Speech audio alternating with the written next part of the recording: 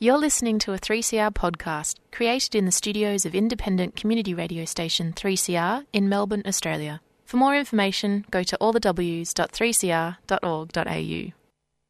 And a very warm welcome back to Solidarity Breakfast. A left response to the major developments in capitalism. What they trade in is not wheat.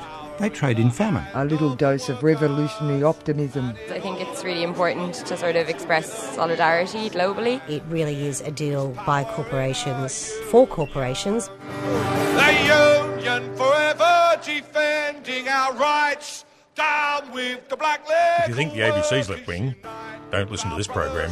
Solidarity Breakfast, 7:30 to 9am Saturdays, 3CR 8:55am, streaming and 3CR digital, podcast or audio on demand.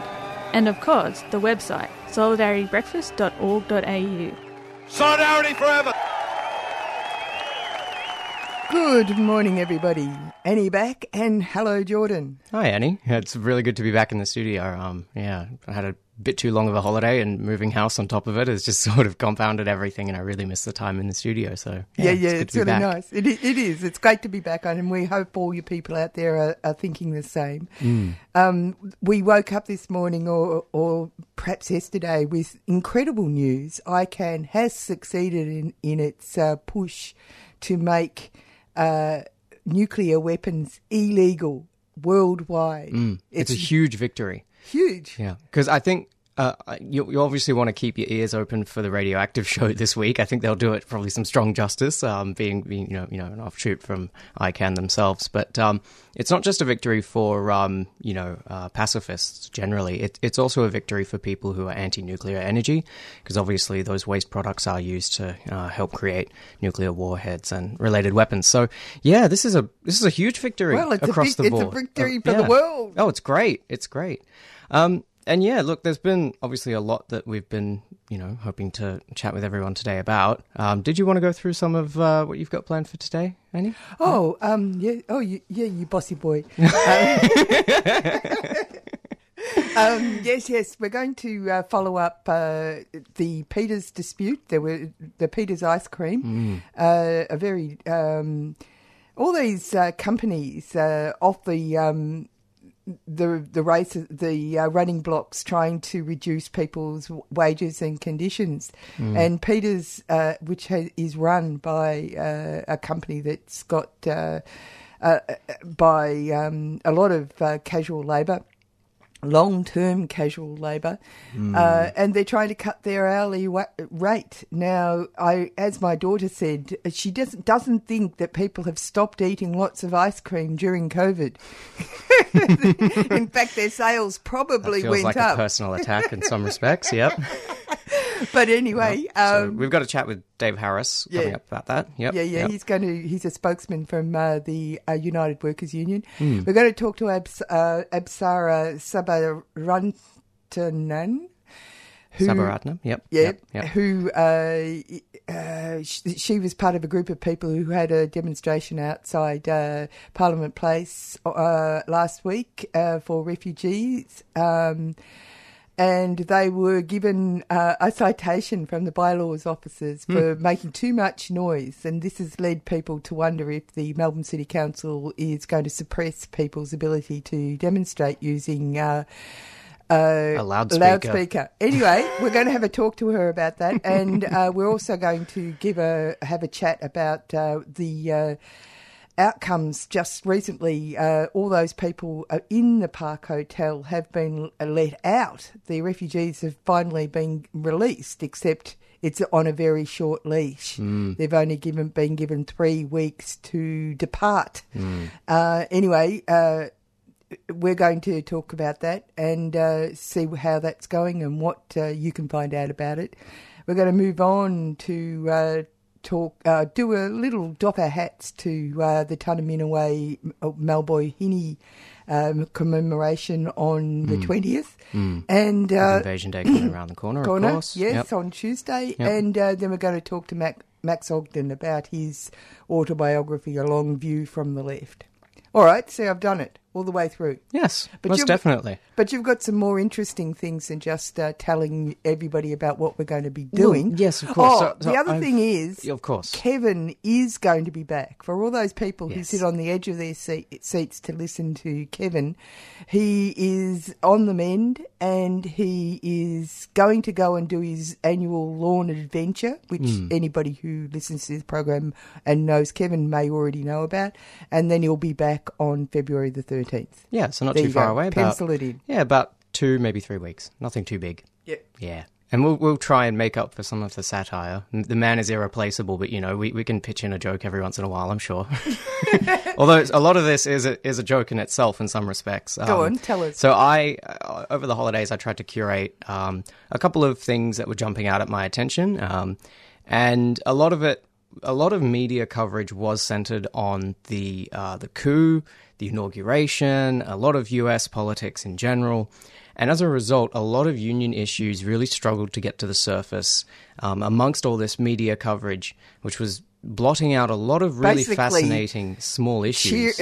Trump cheering, if you ask me. You talk about to some wasting extent. our space. I mean, you can just ignore the man, So one of the things that did catch my attention was about 10 days ago, British gas workers decided that they would go on strike from midnight on 10 days ago for 5 days.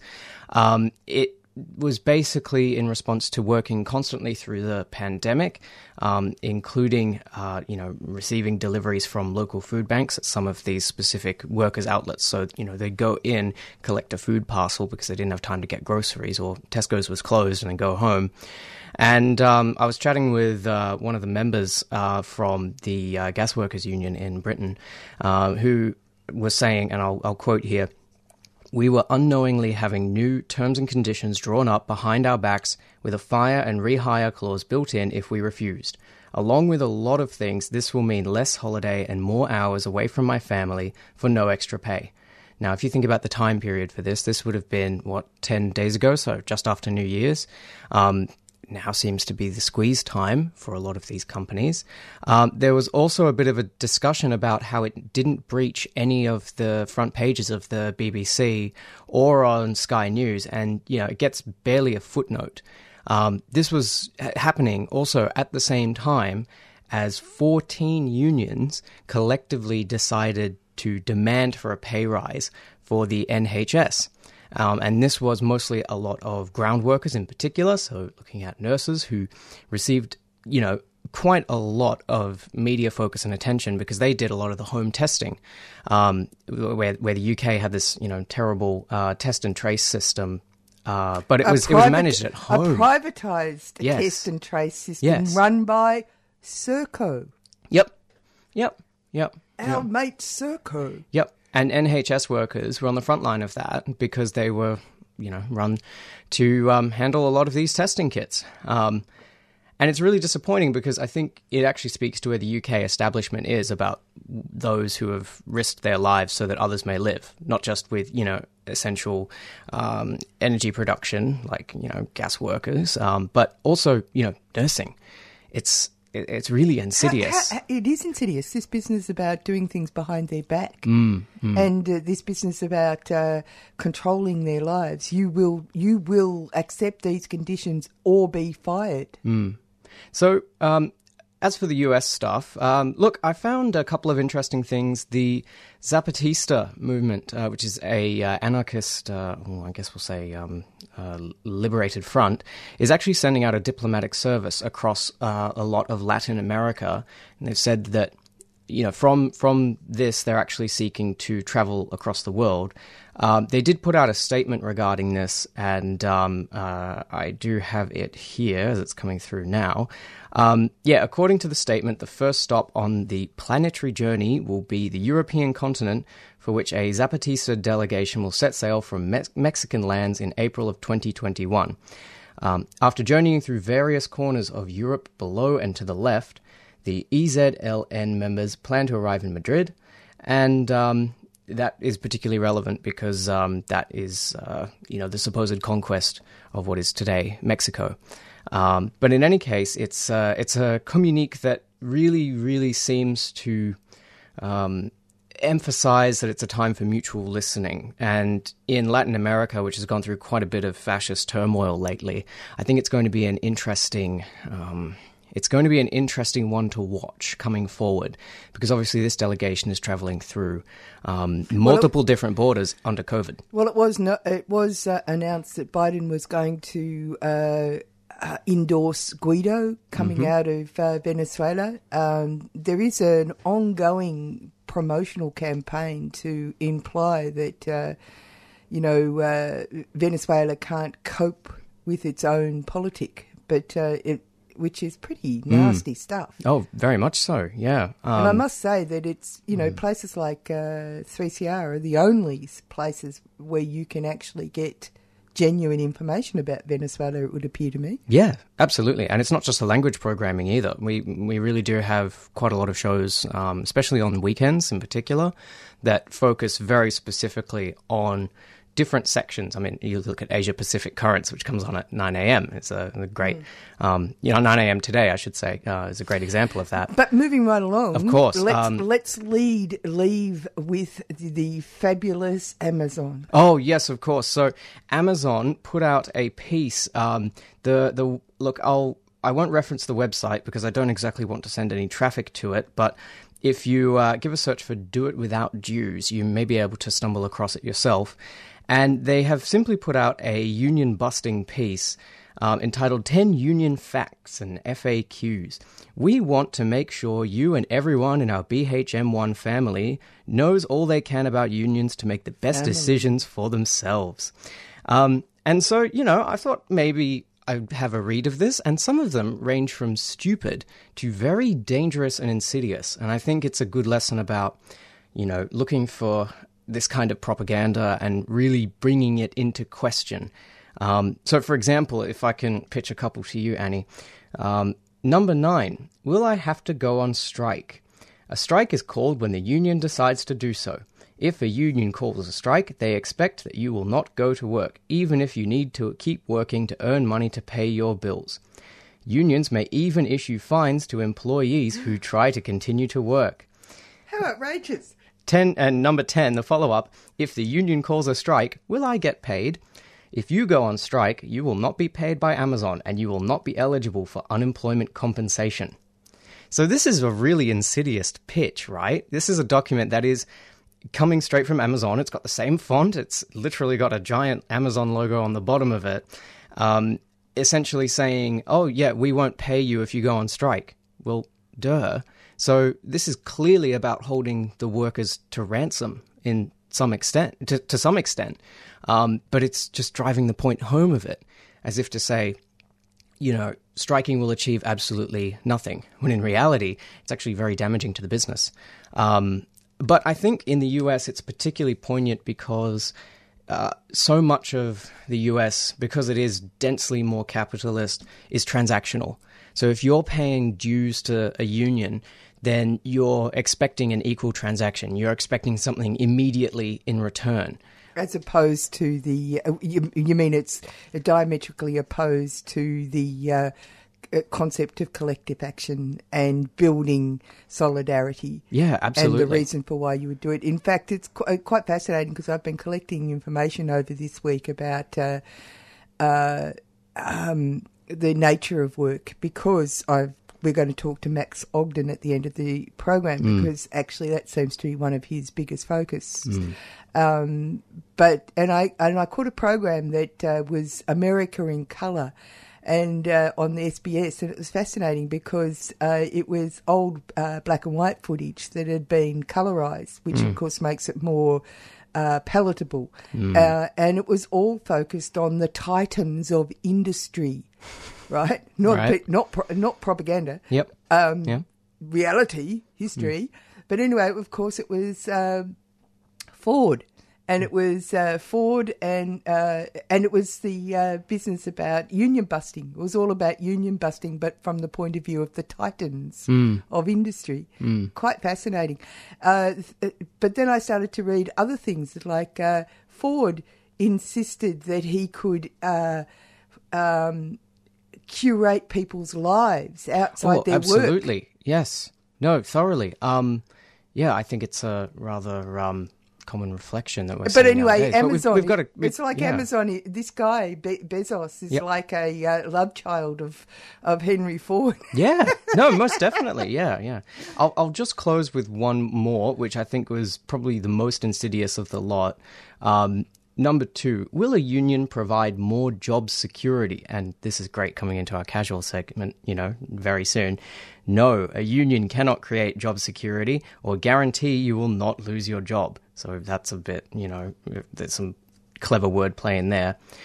And Amazon goes on to say, when we work together to improve our business and provide service to our customers, more business is generated, meaning more job security for everyone. That's very insidious. You're on Solidarity Breakfast with Annie and Jordan. Horrid.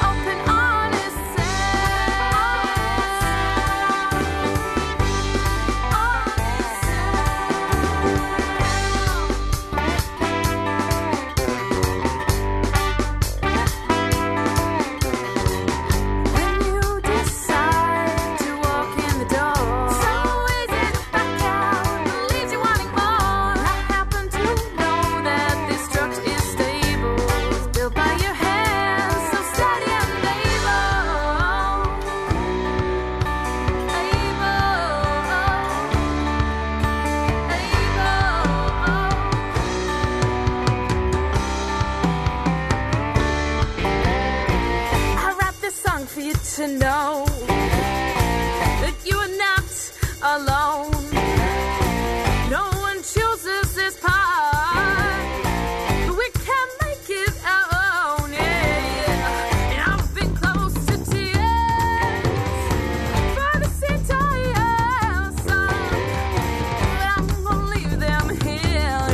And celebrate this cooking track I'm on.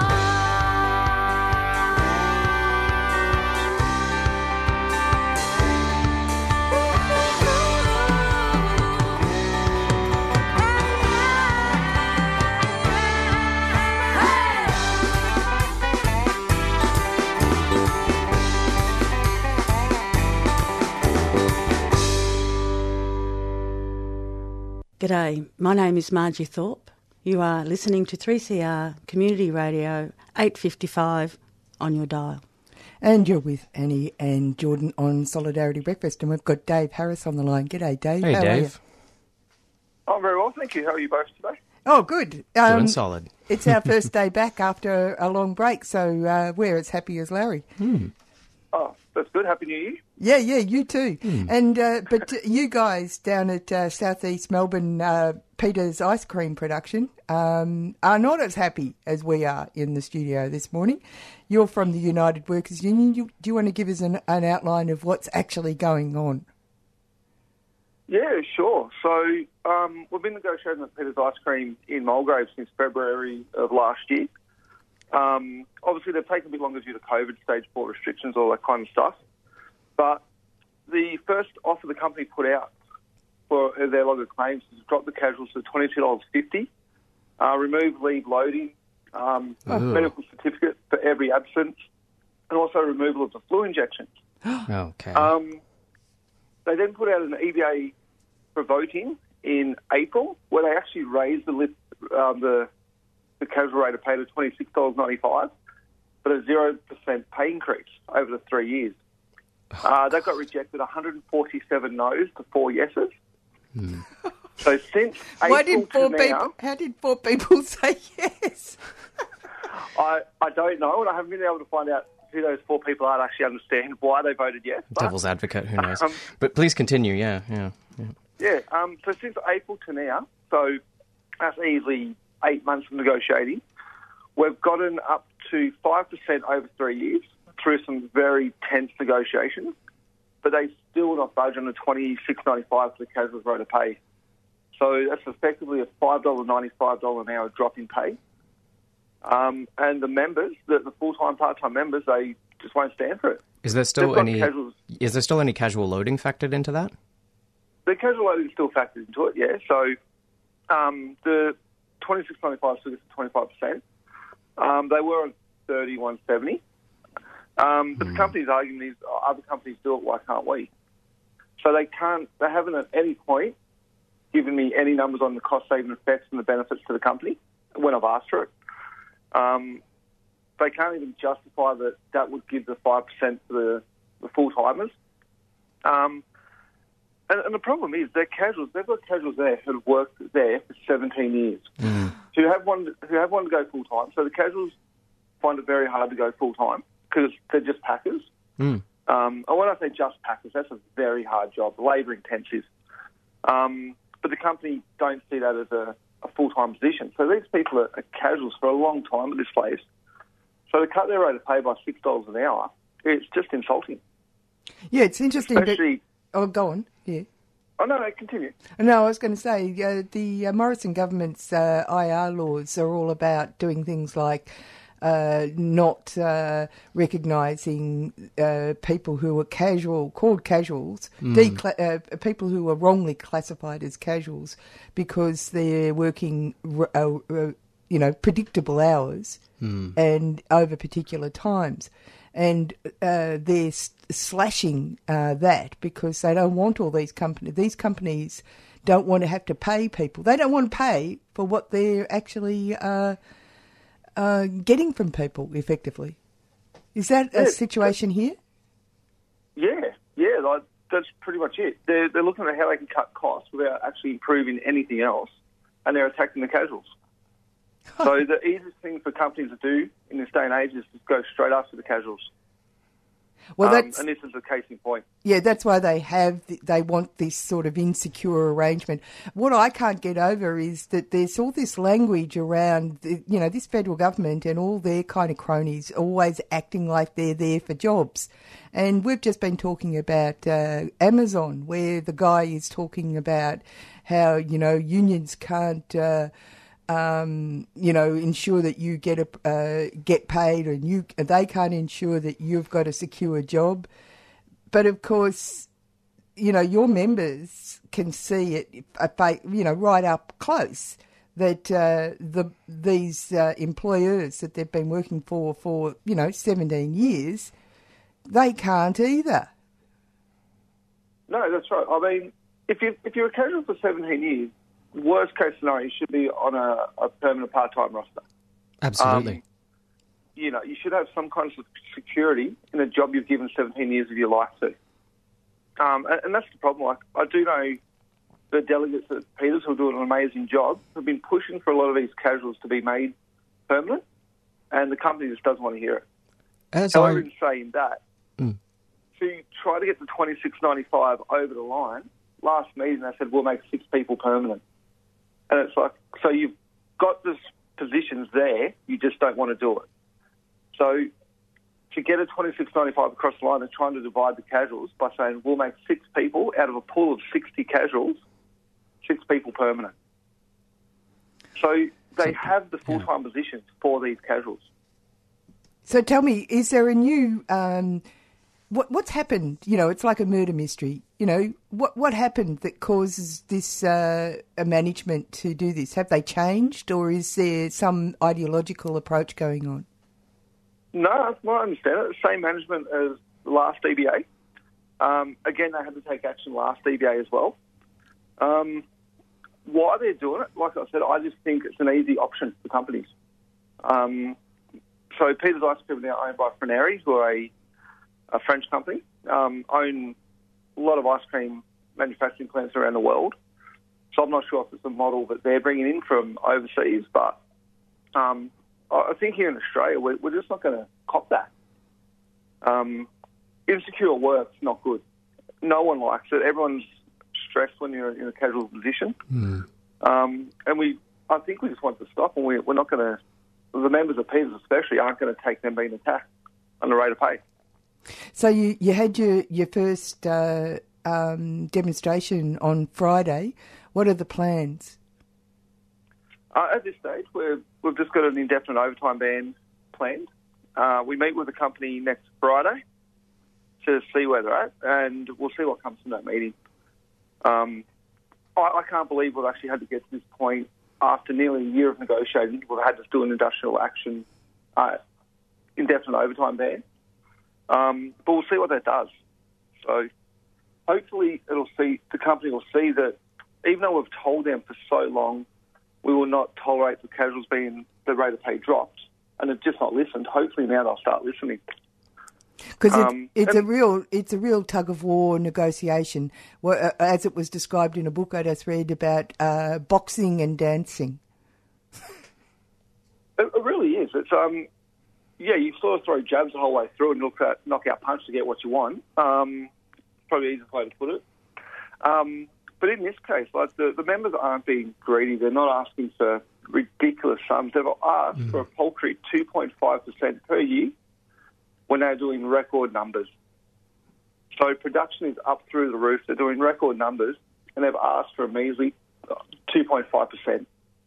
And just don't touch the casuals. So it's not, even the members aren't being greedy.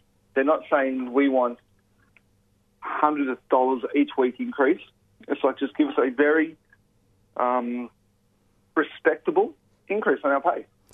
The other thing is, do you think that there could be a flow-on effect if your members were to crumple? Do you think that this is something that employers across the board in Australia are hoping to be able to do? I think it is. During meetings, Peters have mentioned other companies, other ice cream companies that have given 4% pay increases over 3 years, and their response has been, they did it, why can't we? So, yeah, Peters are watching all the other ice cream manufacturers, and they're trying to copy exactly what they did. And, yeah, the flow-on effect is huge because, companies have they did it, why can't we? The really interesting thing about this thing is, of course, that there's been all this mantra about, during COVID, that we're all doing it together. Your members were working during COVID, and as you said, they're actually selling a lot of ice cream at the moment. Oh, they are. So they're not losing money. Yeah, the share price has really jumped over that time period. Yeah, and they haven't changed. So this idea that's been pushed around that, people have to tighten their belts so that business can, recover, it's a lot of crock, isn't it? It is. Like, even I've negotiated all through stage 4 restrictions in Melbourne. Every company pulled out the same thing.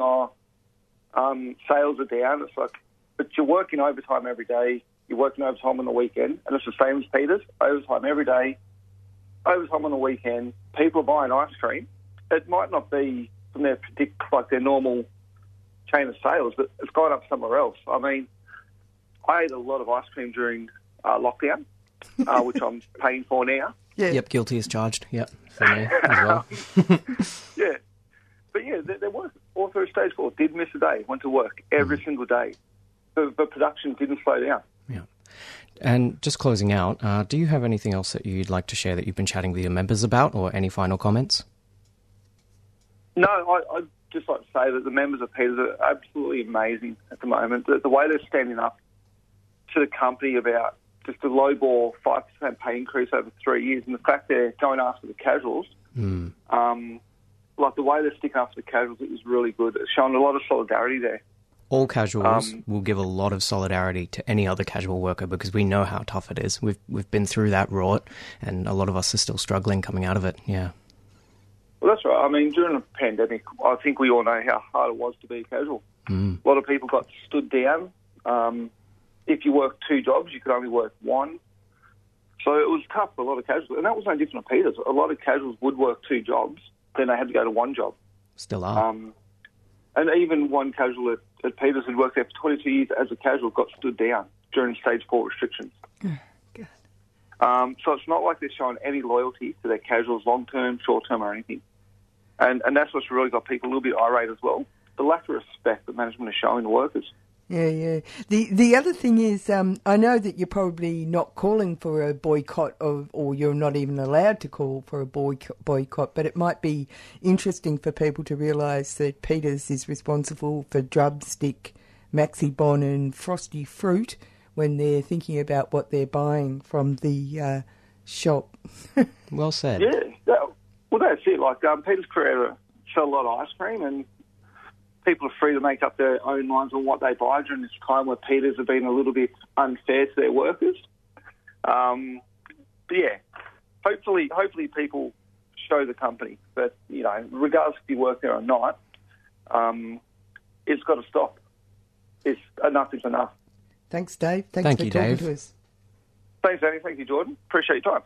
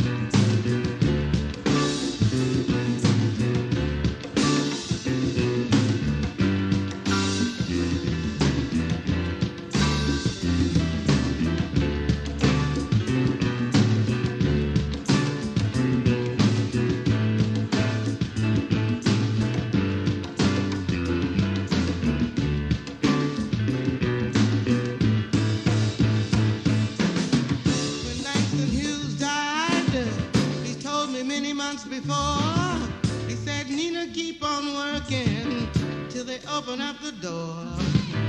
One of these days when they open it and the doors are open wide, make sure you tell them where it's at so they'll have no place to hide. So I'm telling you, I'm warning you, I'm telling you now, somehow, some way, I'm gonna leave you with the blues.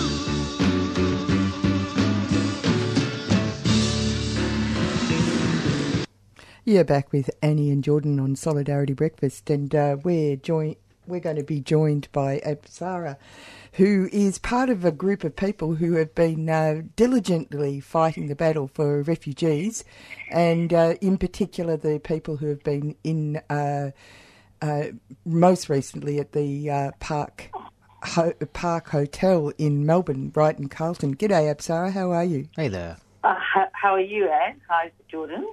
Yeah, I'm good. Now, let's start with the gathering that you had down at just there near Parliament. It would have been about a week ago. where you were told by bylaws officers, because you're taking it to Dan Andrews' office, basically. You wanted Dan Andrews to say you didn't want refugees being held in hotel prison in his state, and perhaps he could have a word with Morrison about it. Yeah, that's right. I mean, the thing is that we have to be very conscious about the fact that the federal government can create alternative places of detention anywhere in the country. These are what are called APODs, without any state interference. So they can be in any state jurisdiction without having to consult a state government and literally set up a hotel, because all they require for an APOD is hotels and hospitals that effectively would allow them to bring refugees from offshore, or even refugees locked in detention here in Australia, to stay in the hotels, so that they can be transported between the hotel and hospitals. So, we completely recognise that Dan Andrews himself cannot do very much, but it's the leadership comes in different forms, which includes standing up and speaking for people whose rights are being abused. And in Victoria, we do have a Charter of Human Rights. Yes, the only one in any of the states of Australia. In fact. That's right. And considering we have that, our Premier has remained deadly silent on this matter. Yeah, you can see you can almost see why, because it's actually a federal issue, and it really is Morrison and Dutton who are beating the drum, and they've been so clever at trying to divert attention from them. Except that people who have been supporting refugees and raising the issue haven't been letting them off the hook at all. It would seem that there's been some movement in regards to this. But before we go to that, tell us what happened on the day with the bylaws officers, for goodness sake. Yeah. So both myself and my co-organiser turned up in advance, because we wanted to just be able to liaise with the police officers and, just set up and what have you. And when we turned up, the police officer was quite friendly, but because we handed over a run sheet, and then just out of the blue said to us that we have every right to protest. However, we will not be able to use amplifiers. To which both my co-organiser Greta and I were like, "What are you talking about? This is new to us as people who have organised numerous rallies around the city." And anyway, he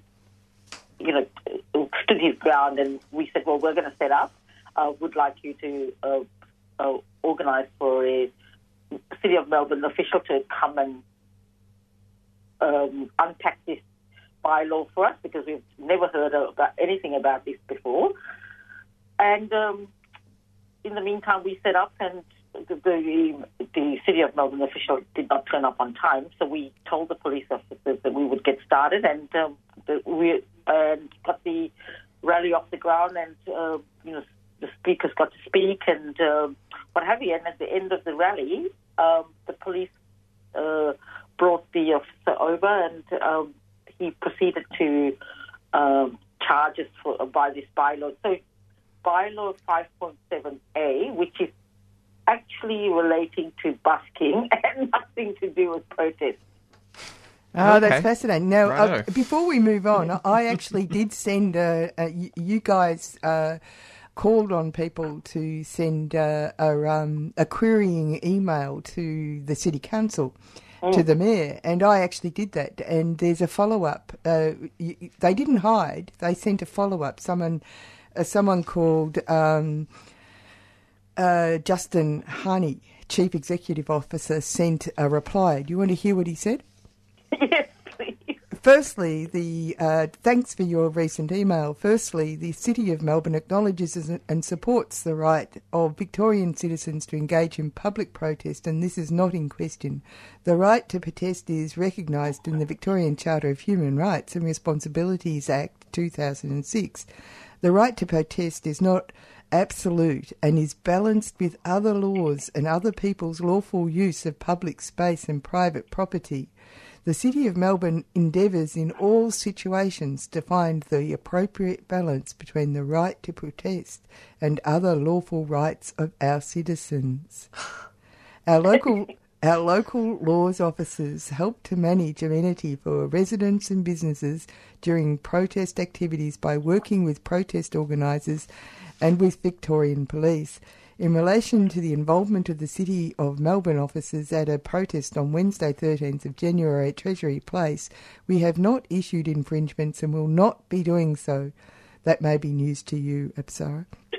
The City of Melbourne will maintain our approach to balancing people's rights to protest with protecting public amenity without recourse to issuing infringements. Our preferred outcome is always for all protest activity to be as respectful as possible of amenity of other city users, including avoiding excessive noise levels, while still affording all citizens an appropriate ability to engage in public activity and demonstration. The level of noise deemed suitable for protest is determined with consideration of the ways in which other citizens use the space, including the number of complaints received from the public and the nature of the reported impacts the noise is having on their daily lives or livelihoods. That's very specific. The City of Melbourne will continue to seek a good balance between these interests, and officers will always seek to work respectfully and collaboratively with protest organisers, other members of the public and other parties such as Victoria Police. I must say that I think my takeaway, if I can jump in real quick, is that there's some very specific wording in there to say that complaints about noise aren't actually necessary.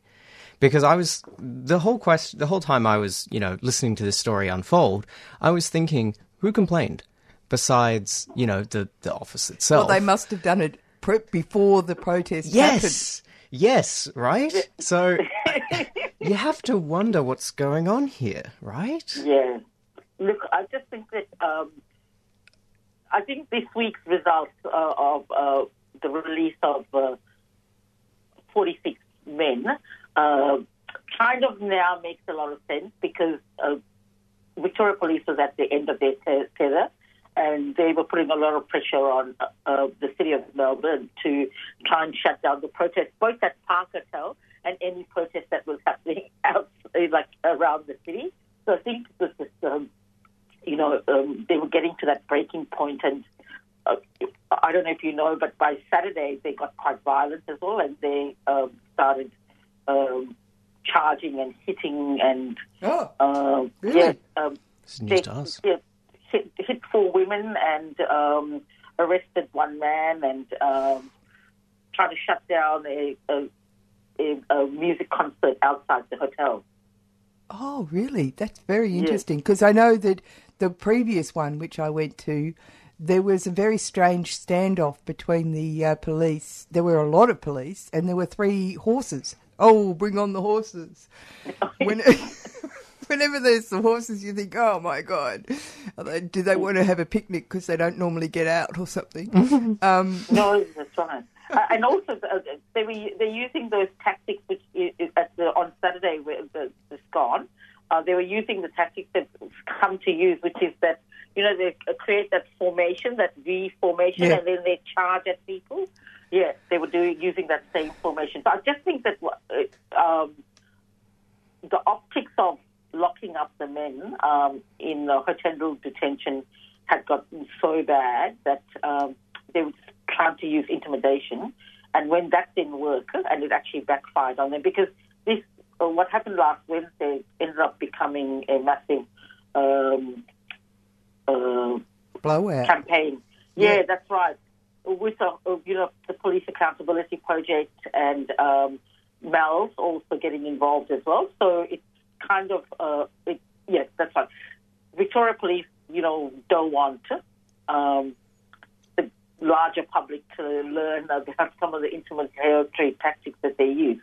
Mm. And I think, so by this week, I think both state government and federal government realised that they were looking foolish. Yes, and they were losing this, very much losing this public relations battle that they were waging. Look, Apsara, we've probably got to head off real soon, but one last sort of question for you. When I first saw the developments regarding those, the release of those refugees, virtually every media article that I had read about it pitched it as a surprise release. And I think if something is surprising, that implies that it's contradictory to policy or maybe an existing government stance, perhaps. Well, they've all been going to court, and people have been getting off. Yes, out. Absolutely. So I was wondering what you made of that sort of remark and how the media spun the consequent story. Well, I think, first of all, I think it is a bit of a surprise to everyone that the government has released the men, but actually we need to turn that story around, and we have to really think about it from the perspective of the brave men who waged a campaign from inside their hotels. And the fact that we decided that in this campaign we were going to go beyond just campaigning outside the hotel. We were letterboxing in suburbs. Well, in Carlton, we were letterboxing in suburbs around the hotel. We were holding rallies like at the Premier's office, outside the Home Affairs. We were contacting media organisations. The refugees were talking to media. So it became this really big campaign and quite grassroots campaign. And a lot of things people were doing spontaneously. There were sleep-outs outside the hotel. There were daily protests. It was just a combination of things that, in the end, there was just very little the government could do, and they were being pressured from all different directions. I can't tell you how they would have been being contacted by media organisations, everyday people living in the community, also businesses and residents that were also annoyed about what was happening too. So both people who were in support of the refugees as well as people who were like, "What are you doing?" Because the protesters and the refugees are creating havoc in our neighbourhood. So it kind of was. They were getting pressure from every single direction, which I think, at the end of the day, we have to remember we can't control all forms of, activism. But I think it's really important to remember that when it's grassroots and it's organic, it can actually end up somehow working together to create like a pressure cooker environment for Apsara, this has been going on for 2 decades. I know that this round, and it's like a long boxing match. We're talking about refugees who've been in there for 8 years straight for no reason, basically no reason at all. Yeah. And, we're talking about people who, in their own countries were middle class. You know what I mean? Yeah. Or whatever, right? Yeah. So they know how the rules work. They're not socially incompetent, as it were. No. And the lawyers have been taking the people's cases to court and winning, right? So there's been these really hard work going on. But this release of these 46 people is only a 3-week window, isn't it? It's not even... It's like all of the publicity stunts that Morrison and Dutton are part of. They act as if the message is they've been released, but actually it's not entirely... I mean, yes, they can breathe fresh air, but it's not entirely true, is it? No, and I think that's where we need to remember this, this fight continues. It doesn't end here. Because, as you've just said, what the men have been released on is an incredibly punitive visa. It's called a final departure bridging visa. Okay. Now, if you actually read what that visa entails, the men can work, but they cannot study. They cannot get access to TAFE or university. They do not get Social Security, and they can get access to Medicare. Now, let's just even say someone needs to go onto a construction site. Let's just use something as simple as that. People need to get tickets to be able to go onto a construction site to start off with. You know? So what this also means is it opens these men to huge levels of exploitation in our workplaces. Because what kind of jobs can you get if you don't have, let's say, an Australian qualification or an Australian recognised qualification or a ticket? And so, again, this is the depravity of our government, is that they're willing to send these men into very exploitative workplaces, just as a means of, again, continuing to punish them even once they've gained freedom. So this campaign now needs to gear up, and the same tactics that we used, and I think we need to expand them further, is to actually put pressure on the federal government to change the visa class so that the men can actually have permanency and there's a permanent pathway to citizenship. Here. Thank you very much for talking to us, Apsara. Thank you. Thank you to both of you again, and have a lovely day. You too. You too. And just to tell you that RAC, Refugee Action Collective, who have been set up in Lincoln Gardens, or Lincoln Square, I think it's called, across from Park Hotel in Carlton, are going to have a meet at 1:30 there at Lincoln Park, or Lincoln Square, to discuss the legal aspects to it, because they've been doing these really interesting things. They've been having people study groups, effectively, where people are talking about the detail of the fights, like the legal fights, and that's what they're going to talk about today. Fascinating. And so that's at 1:30 today. You're on Solidarity Breakfast with Annie and Jordan. Yeah. 5, 4, 3, 2, 1. You're listening to 3CR Community Radio. Now we're going to move hurriedly on. On the 20th of January, there was the annual memorial to Tanaminaway and Malboy Hini, the first people hung in Melbourne, Aboriginal freedom fighters. And there was a whole, if you had been listening to 3CR, and you will be able to go back and listen to it, we covered live the event. But I went there and had a little chat with Joe Toscano and a couple of other people about why it was important. We'll hear from those people, and then we'll follow up with the fabulous Welcome to Country as a reminder of why it's important. Can I just ask you a question before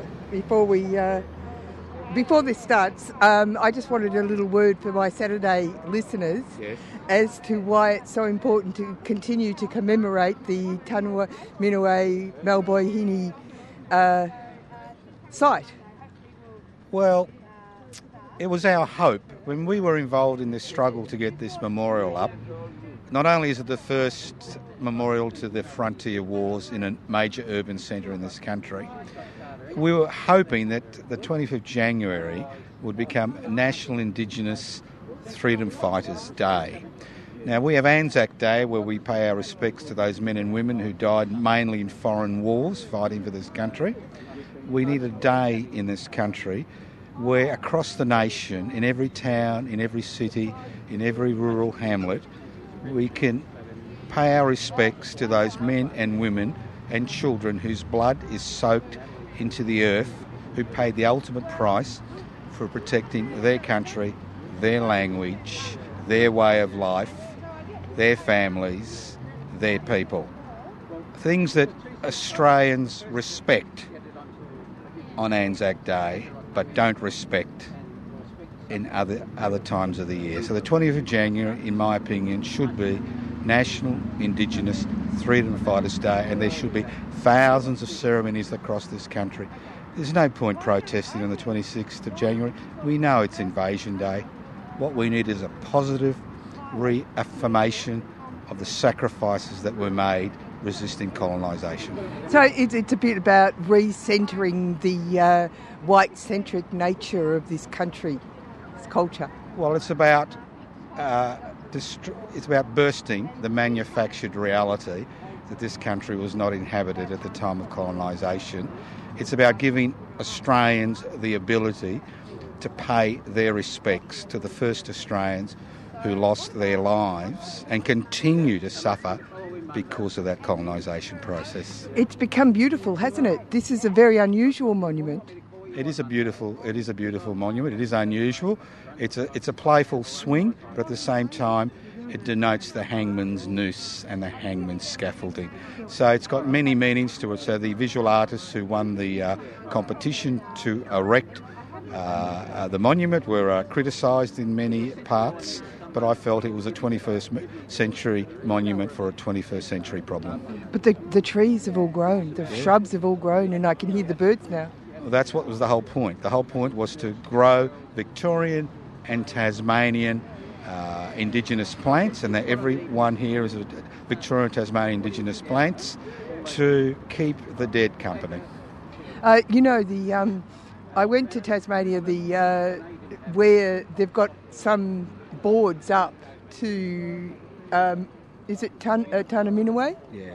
That would be northwest of Tasmania. That was a direct result of this campaign. Really? Yes. Fascinating. Yeah. Well, more strength to your arm. Well, it should be everybody around the nation. You're standing on a piece of ground that has a black history. Find that history. Form an association or a group. Even if you can't convince your local council to erect a monument, hold a commemoration on the 20th of January for those people who died in that struggle. Thanks, Joe. A question about why you're here today and why it's important? The reason why I find this important is they are my ancestors. I am from Tasmania. Well, my family come from Tasmania as well as Yorta and other areas. So this is important to me and my people. Are you surprised? I mean, this is only the first. Yeah, it's only the first, but it's the first time I'd ever heard of it, and I was surprised that it happened down here in Melbourne. I always thought that it always happened on the mainland or in Flinders Island. But yeah, to find out that all this bad stuff, the first hangings that happened in Melbourne were done here by people from Tasmania, people that weren't from the mainland, it was pretty hard to fathom. Thank you. No, thank you. G'day, Sue. How are you? Great to see you. Yeah. Why is it important for you to be here today? Well, I think it's important to honour the freedom fighters from Aboriginal communities and just to honour their death because they were very brave and courageous.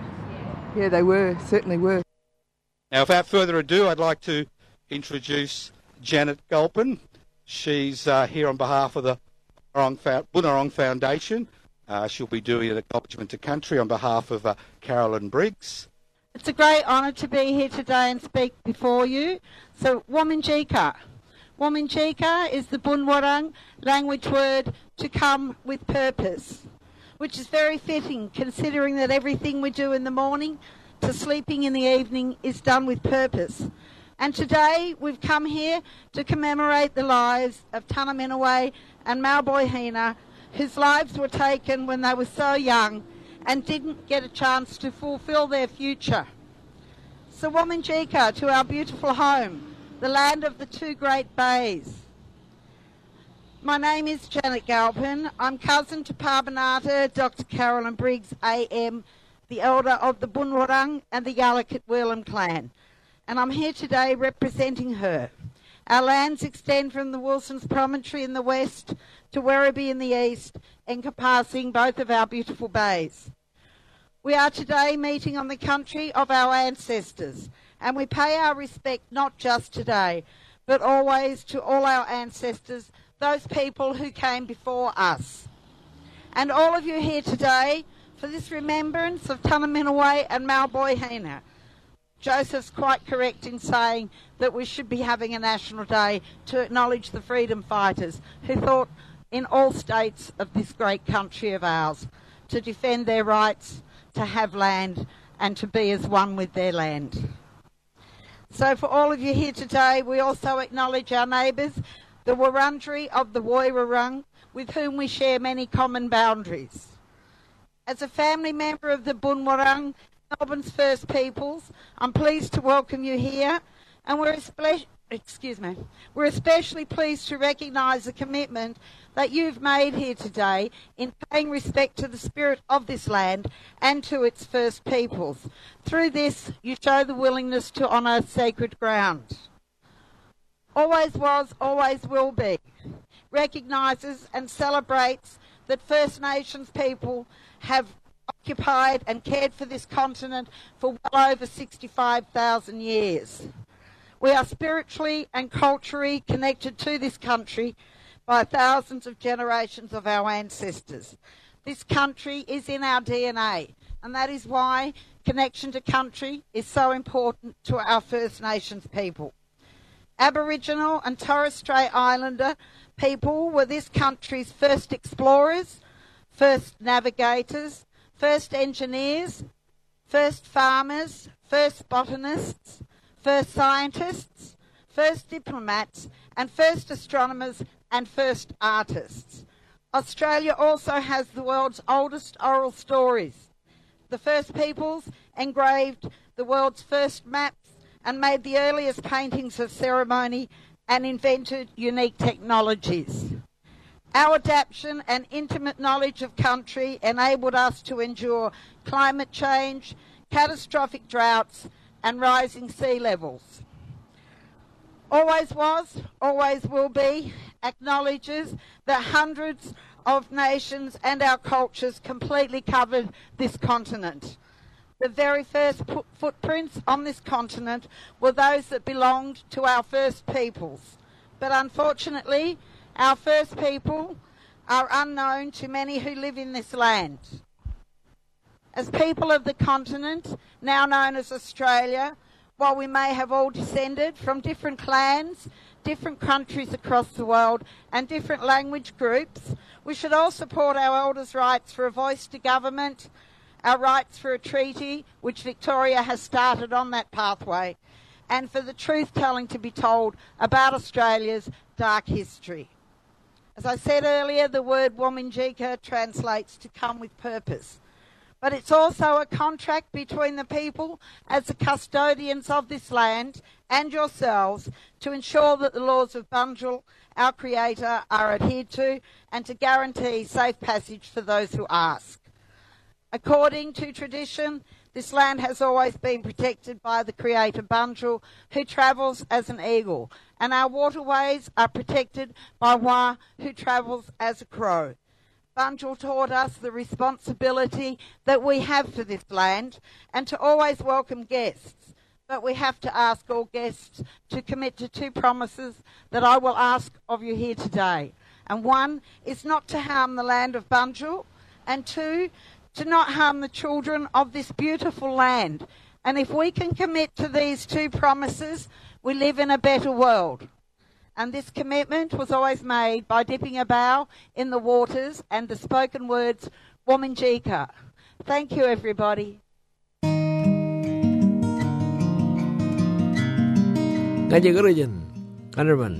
This is Stephen Pigram from up Broome Way, Yawuru Country, and it's great to be down in Melbourne, and you're listening to 3CR Community Radio.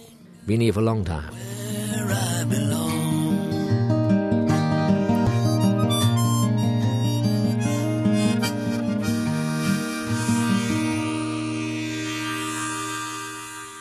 And you're back with Annie and Jordan on Solidarity Breakfast. And as I promised, we got Max Ogden on the line. And congratulations, Max, on your A Long View from the Left.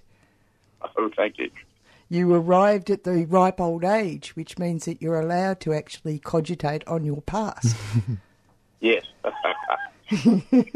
Now, I thought we might actually look at some of the elements that obviously are important to you. The idea of strategic unionism.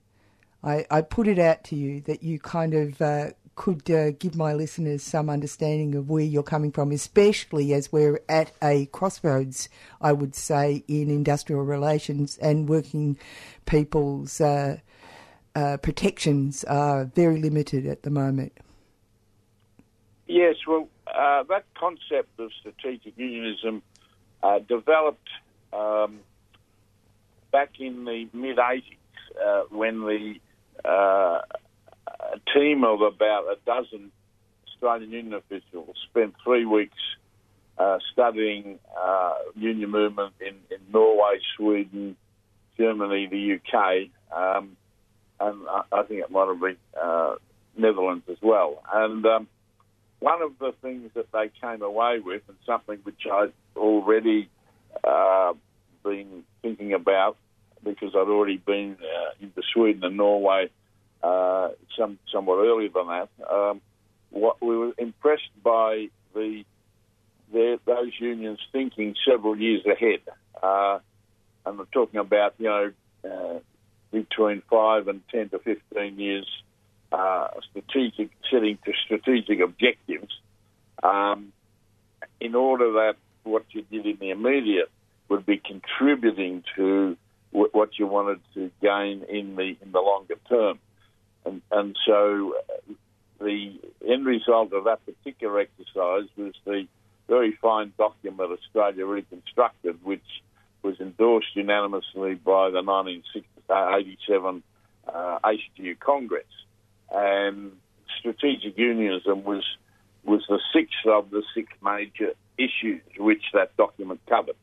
And it laid out what strategic unionism was about, and it was all about trying to make unions more democratic, moving towards at that stage one of the issues was moving towards amalgamations of unions as part of that strategy, and to have more industry focused activity, and setting out some of those longer term objectives. And so that's where the concept or the title then emerged from of strategic unionism.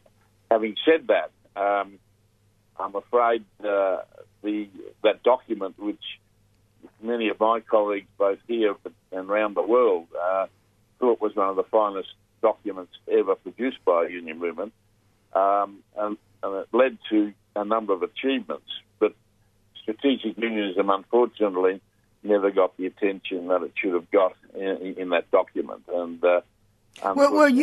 Max, you talk about how there's an obsession with wages and conditions over and above having a resilience plan. That's effectively it for unions, isn't it? That's correct. I mean, we know from the last couple of 100 years that just pursuing wages and conditions. Now, I'm not suggesting for a moment they aren't important. Clearly, they're the number one issue for the union movement. But just doing that alone without a broader vision and a bigger vision about wanting to change our society and make it more democratic, and particularly for workers, more democratic work practices and so on. Doing those immediate issues of wages and conditions is not adequate. In fact, I don't think it's adequate to save the union movement in the longer term either. It's got to be a much broader concept, which takes in the concept of strategic unionism. Now, in A Long View from the Left, the book, you are, of course, able to look at some case studies that you were intimately involved in. And you have some interesting examples of success where people, workers and employers have actually collaborated in making a success out of a business. But often, you talk about that first, and then I've got my but. Yeah. The attempts to, one thing that must be very clear about that, which I make that in the book, is that we're not talking here about the two sides agreeing on everything. We're talking about a collective bargaining approach, a negotiating approach on all issues, and exactly the same as we bargain about wages, that we should also bargain about every other issue, including management prerogatives, so that the members and the unions can intervene in the managing process, both to make jobs better, because a lot of people suffer such alienation, because most people, unfortunately, work in jobs that are very alienating and demeaning. So part of the process of intervening in management is to design and develop and have much better jobs for people, including more skills and the like. So it wasn't an issue of just collaborating in the sense that we all agree. It was very clear that it's an independent bargaining process. And again, we learnt some of those ways of doing things from a number of other countries, particularly Norway and Sweden, which is exactly what they do. A very strong union movement, much stronger than ours, and they use that power to intervene in management prerogatives. Well, and this is my but. In the Australian cultural context, what's happened is that the power relations between the boss class and the working class always seems to mean that the good intentions of the working class are either thoroughly exploited, like sucking the marrow out of bones, or they take their bat and ball away and the business collapses. You know, the power relations are too disparate. Yes, in most working places, and particularly where there aren't, where a union is not present, of course, that is the case. But I come back again to it's the process that's important. That is that the unions are independent and strong. So it's not a case of, and I have to say now and again, and it's not very often, you do come across an employer who's quite interested in working collaboratively with a union anyway, because they can get... Because they're sensible? Beg your pardon? Because they're sensible? Yeah, that's right. And one of the big problems we suffer in Australia, actually, is we have one of the world's worst management classes. Yeah, I agree. And we don't do enough about that. So my position has always been that managing an enterprise is far too important to be left to managers, particularly in Australia, because they're so bad. And workers have to intervene. Now, the evidence quite strongly worldwide is that those where you have the employer and the unions and the workers in the place working or negotiating collaboratively is the way I would put it, where the enterprise is usually much more successful, it's more likely to grow than collapse, and it provides better jobs and better pay. There's lots of research now to show that. So it's also in the immediate interest of our members that we impact management. As I say, some employers, some managers, very few unfortunately in Australia, recognise that there's some value to be got out of that. Most we have to impose it, and that means you need a very strong union movement. You can't do it with a weak union movement very successfully. You've got a very interesting... I mean, I have to say your last chapter is really interesting to me, and you have a conversation about the connection between the unions and the ALP, and also you talk about the issue of unions being able to flourish or actually hold their own during disgustingly conservative, but not just conservative, ideologically driven, because conservatism and ideologically driven right-wingers are not the same thing. So we're in the midst of... anyway, you talk about how the unions should be standing on their own 2 feet, effectively. Yeah, that's right. And one of the big problems we suffer in Australia, actually, is we have one of the world's worst management classes. You know, the Yes, I came to that conclusion a long time ago, that first of all, I find the factions, both right and left, pretty destructive. The left faction is certainly a bit better than the right, but the way they operate is not very democratic, and the members don't get much of a say.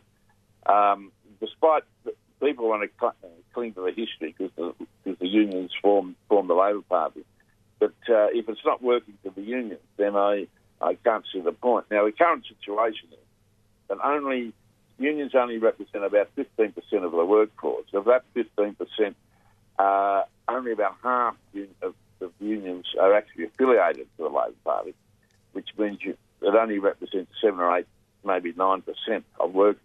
The unions are affiliated, and the other big problem is that most unions don't have many members of the union in the Labor Party, which means the influence that we have is sort of very top heavy. My argument is that the unions would be much better not being affiliated to any political party, I might add, not just the Labor Party. I think unions should stand on their own 2 feet always, because you have to negotiate with whatever parties are going around, also including the fact that nowadays many of our maybe 40 to 50% of union members vote Conservative.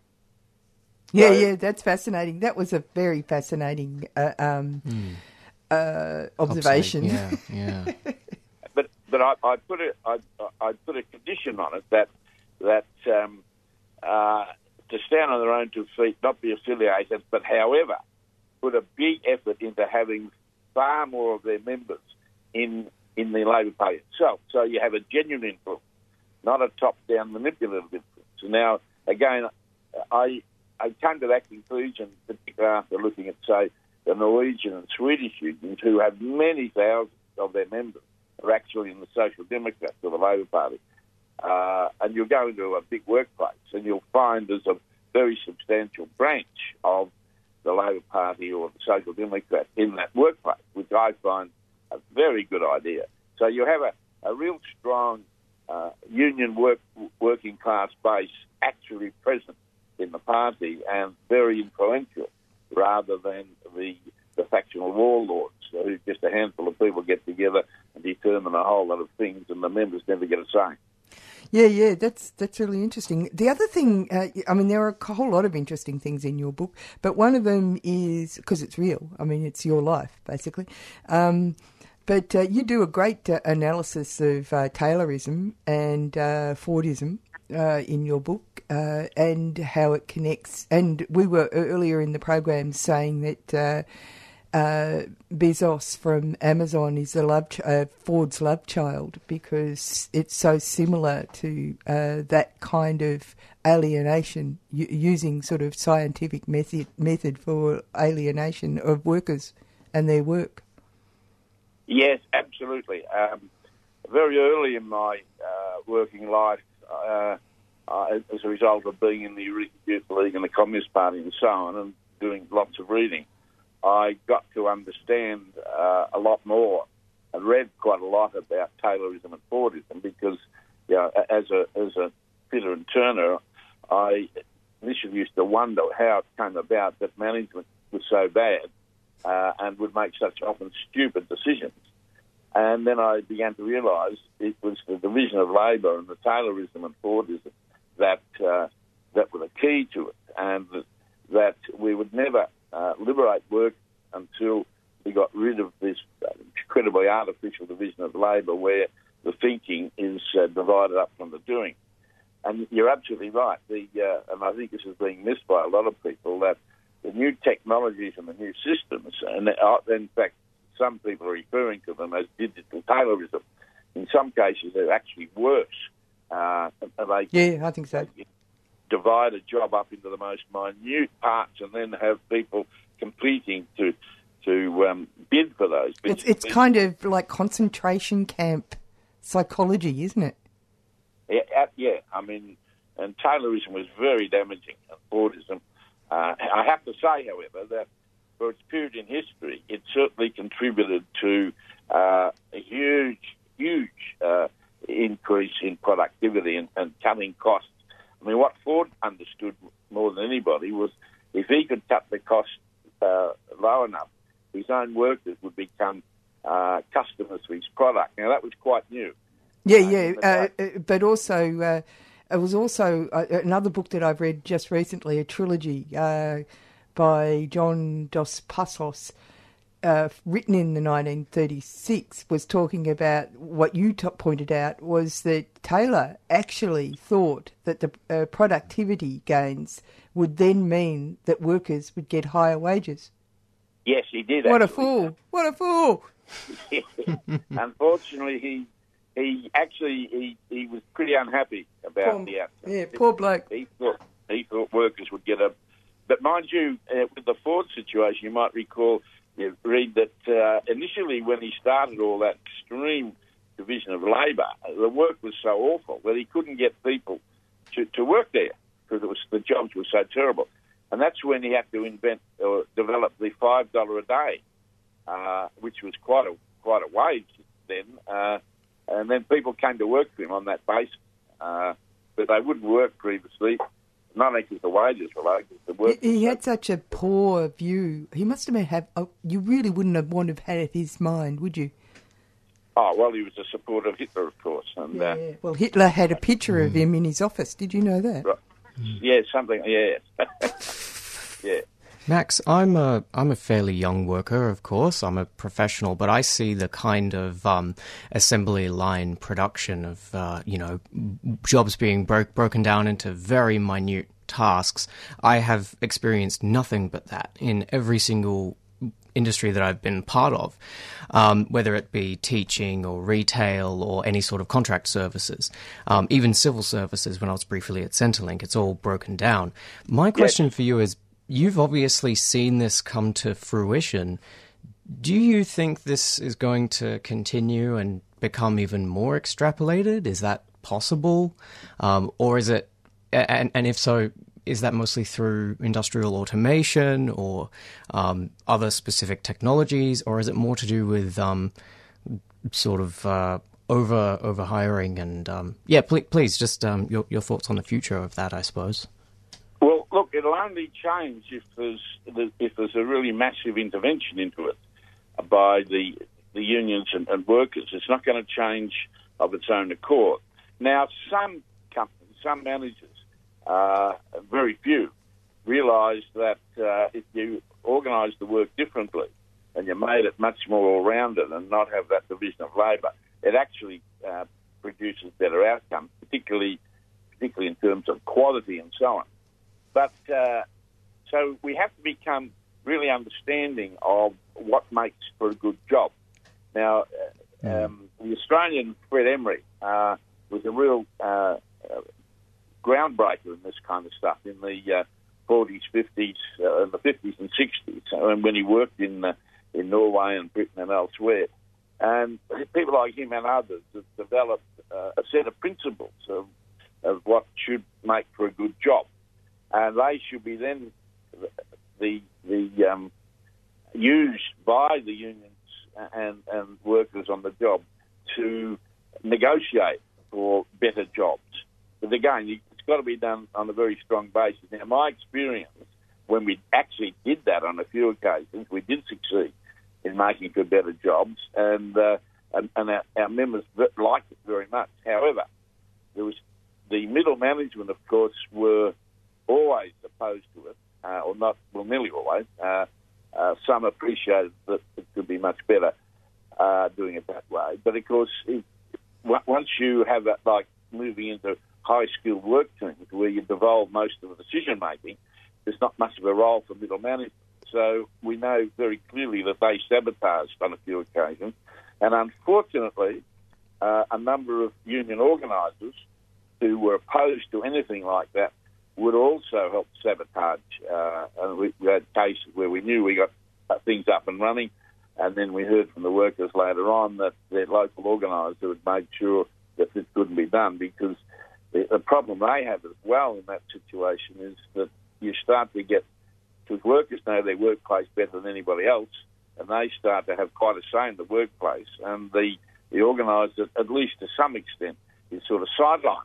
And of course, as well as that, some, and it didn't matter with right and left in my experience, were quite ideologically opposed to workers doing that. But in my experience, when we got it right, people really enjoyed it. One example which I referred to was in Newcastle at Hexham, but none of them survived. Now, that's terribly important. We did those, we made these breakthroughs, but over time they were never sustained for various reasons. One, we're coming to the end here, but I reckon part of it is what you've done is you've proved that it's possible. It's just that we've got a system that staggers under its own weight, really. In a sense, that's right. And of course, as I say in the book, I think the Australian Union should be much more publicly critical of Australian management. They get away with murder. And so what happens is... Probably literally. With occupational health and safety and so on. So what happens is instead of working with the workers to make for a more productive workplace, therefore the opportunity to get higher wages arising from it, providing the unions there, they're not interested in making the workplace efficient. They're interested in just gouging more profit by taking the money away from workers for their share. It's got nothing to do with productivity. In fact, I make the point, and your reading probably would tell you that, management is not about efficiency. It's about control, overwhelmingly. And control will always be the number one priority if efficiency is going to be undertaken by a more democratic workplace. My argument is that the so-called competition between companies is not competition between the most efficient, it's a competition between the least inefficient, because they're all so bad.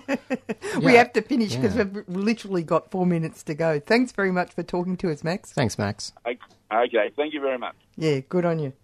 The book is A Long View from the Left, very interesting. Bad Apple Press, and we really literally have to go. You had a few words to say, Jordan? Oh, yes. One other thing I did forget to mention is I'd like to give a very small hat tip to something I was engaging in on holidays, which I'd heard about, which was praxis planting, which I was a little sceptical of which at first, but it seems to be, a very good theory overall, but it's very simple. All you do is just spend a little money on buying some produce-bearing climbers, and particularly hardy climbers, so peas, beans, tomatoes, chocos even, and just as you go around your business, just plant them. And it's fascinating because I think that these particular plants are so hardy but so necessary that if they do grow, say, around the side of a building, not only are you providing, some more oxygen and some more food to those around you, they're quite stubborn. And as a result, you mean you can't kill them? Yeah, and there's actually a bit of an incentive from the community to keep them. And I remember thinking about this in relation to things like community gardens. Because yes, you can have organised work, but at the same time, you also want to get out and do your own things if you can. Yeah. And I must admit, my bit of old praxis place, planting, you reckon? Yeah. Well, I mean, and when so much of our space is only very tiny little plots of dirt next to the side of a road, but there's, an iron portcullis kind of waiting for a vine on it. Get out there and do it. Absolutely. And it's so cheap. You just need a trowel and some seeds. And it was great fun over the holidays, and I'm probably going to keep going with it. Yeah, fantastic. We're going to go out with Australia, Burundi Drummers, a different take on what it means to be Australian. And don't forget that 3CR's got live broadcast of Invasion Day activities on Tuesday.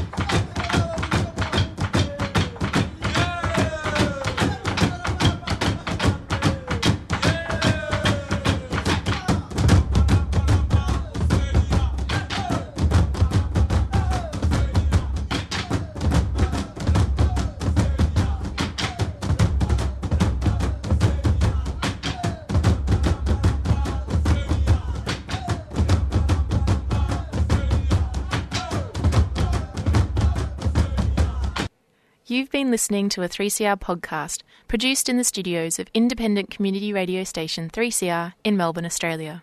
For more information, go to allthews.3cr.org.au.